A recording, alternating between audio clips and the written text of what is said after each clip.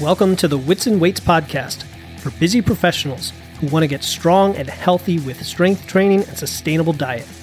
I'm your host, Philip Pape, and in each episode, we'll examine strategies to help you achieve physical self-mastery through a healthy skepticism of the fitness industry and a commitment to consistent lifting and nutrition.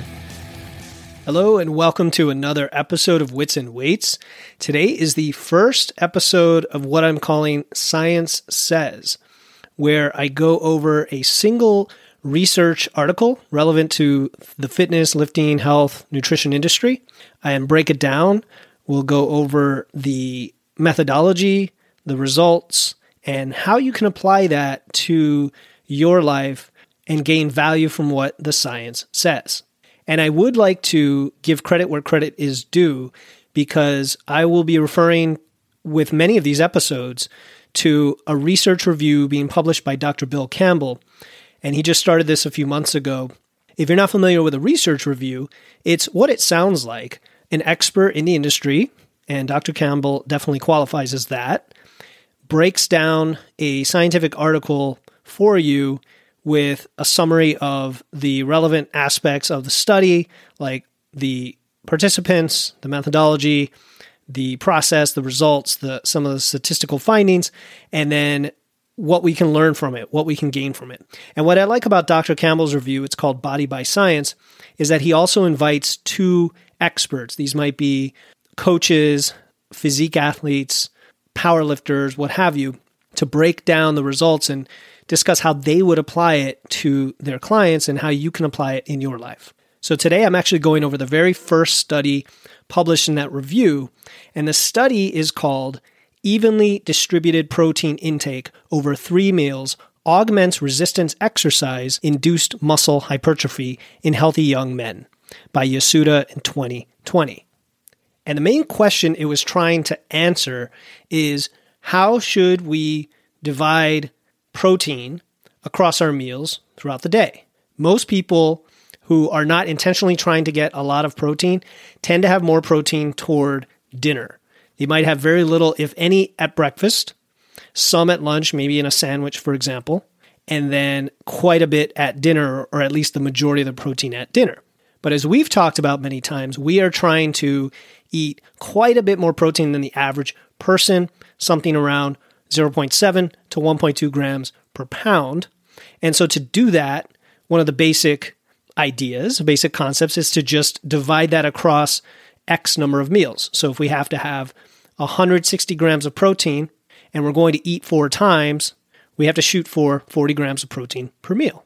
So the question this study was trying to address is, what if you have more protein at breakfast? What if you have a very high protein breakfast? Can you build more muscle?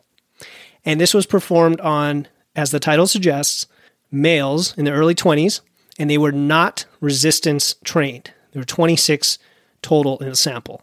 So all of the participants actually started resistance training as part of the study. It was a 12-week program, and they were split into 2 groups, one that had a high protein breakfast and one that had a low protein breakfast.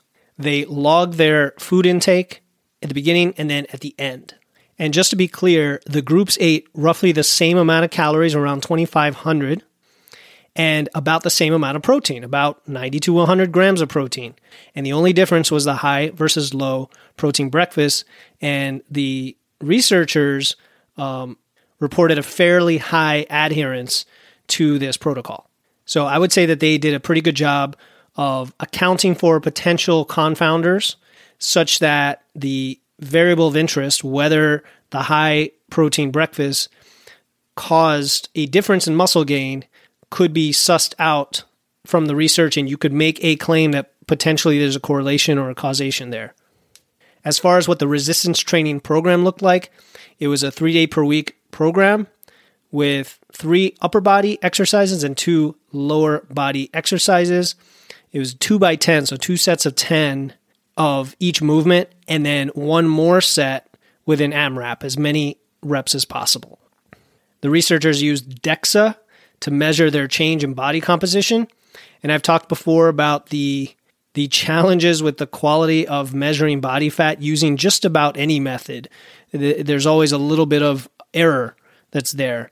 But the idea is if you can control the environment, if you can control the conditions from one to the next, use the same manufacturer, use the exact same equipment, in fact, which they probably did in the study, then at least the relative change has some validity to it. So what were the results? Well, it turns out that both groups gained a lot of muscle mass. All right, so good news for those of us who want to resistance train and eat protein, you will gain muscle. Great. All right, well, that's not the question the study was trying to answer, however. The question was, would you gain more muscle if you had a higher protein breakfast? And it turns out that the high protein breakfast group gained 5.5 pounds of muscle mass. The low protein breakfast group gained 3.9 pounds of muscle mass. Now, this was a 40% difference, but according to the researchers, it did not pass the threshold of statistical significance, which in this case was a p-value of less than 0.05 for anybody who's familiar with statistics, but it was close to being statistically significant. And there's another statistical measure they use called the Cohen's d effect size, which was large in this study. And then the authors, the researchers, interpreted that as the group with the higher protein breakfast gained more muscle mass than the group with the lower protein breakfast. Now, does this mean you need to eat more protein in your breakfast? That's not what they're saying. What they're saying is you should, if you don't get very much protein in your breakfast today, eating more and having your protein more evenly distributed could be better for muscle building. For those of us who already spread our protein out and eat roughly the same, it does not suggest that you can eat an even larger protein breakfast and have more muscle mass. So I want to make that clear. Basically, it's saying, it's validating something we talk about a lot, which is you should spread out your protein and get a decent amount, somewhere close to the average, do the best you can at your 4 or 5 meals throughout the day. Now, there were some limitations of the study, and the one that I want to clue in on is the fact that the total protein that the participants ate was around 0.65 grams, which is quite a bit less than we recommend. It's not even in that range of 0.7 to 1.2 that I often talk about. And despite that, they were still able to gain a decent amount of muscle mass. So imagine what they could have done with even more protein. This might raise one more question for you then. Okay, if I have to distribute my protein evenly throughout the day, how do I do that? And I always recommend thinking of your meals as meals and snacks. Your meals would be things like breakfast, lunch, and dinner, where you have a decent amount of calories in each meal, and you can often include a whole food source of protein, be it eggs, lean meat, dairy. And then you would have 1 or 2 snacks, and at those snacks you can use more convenient forms of protein. And those would often be dairy, like cottage cheese or Greek yogurt, but it could also be protein shakes or even a protein bar, but I prefer less processed forms of food if possible. So the rule of thumb would be 3 meals of protein and then 1 or 2 snacks with maybe dairy or a protein shake. Now, where people find this challenging are in a couple scenarios. One scenario is when you simply don't eat very many meals. Maybe you come from a background of time-restricted feeding or intermittent fasting, and you are used to eating twice or 3 times, and all of a sudden I'm asking you to eat 150 grams of protein. Well, it's going to be very hard to have 75 grams of protein in 2 meals versus having 3 or 4 meals at something like 40 grams of protein. Another challenge is if you eat too close to each other. If your meals are not spaced far enough apart, you may get full, you may not feel like eating that much protein, and then the solution is to just space them farther apart. You might even have one snack that doesn't have protein and then more protein at the other meals, so it's not as filling. And then finally, if you have too many meals and your protein target isn't exceptionally high, like maybe for a smaller female, my only concern there would be if you spread them out too thin and have too low of a protein threshold at every single meal. We like to hit that roughly 25, maybe even 30 grams. And the older you get, even a little bit higher at a single meal. So again, in that case, I would opt for one of the meals or snacks having quite a bit less protein and giving that to another so that you have the 25 or 30 grams and you can hit that muscle protein synthesis threshold.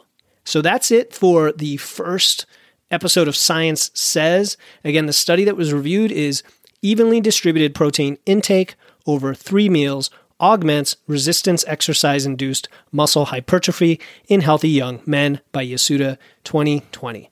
I'll include the link in the show notes. I'll also include a link to Body by Science, the research review that I subscribe to. Highly recommend it. And as always, if you like the show, please let others know, give it a 5-star review, reach out to me with questions, or just to say hi, and I will always get back to you with an answer or a hi right back. Stay strong. Thank you so much for joining me today. Before you go, I do have a quick favor to ask. If you enjoy the podcast, just let me know by leaving a review in Apple Podcasts. This will help others find the podcast in search results, which makes a huge difference. Thanks again for joining me, your host, Philip Pape, in this episode of Wits and Weights. I'll see you next time, and stay strong.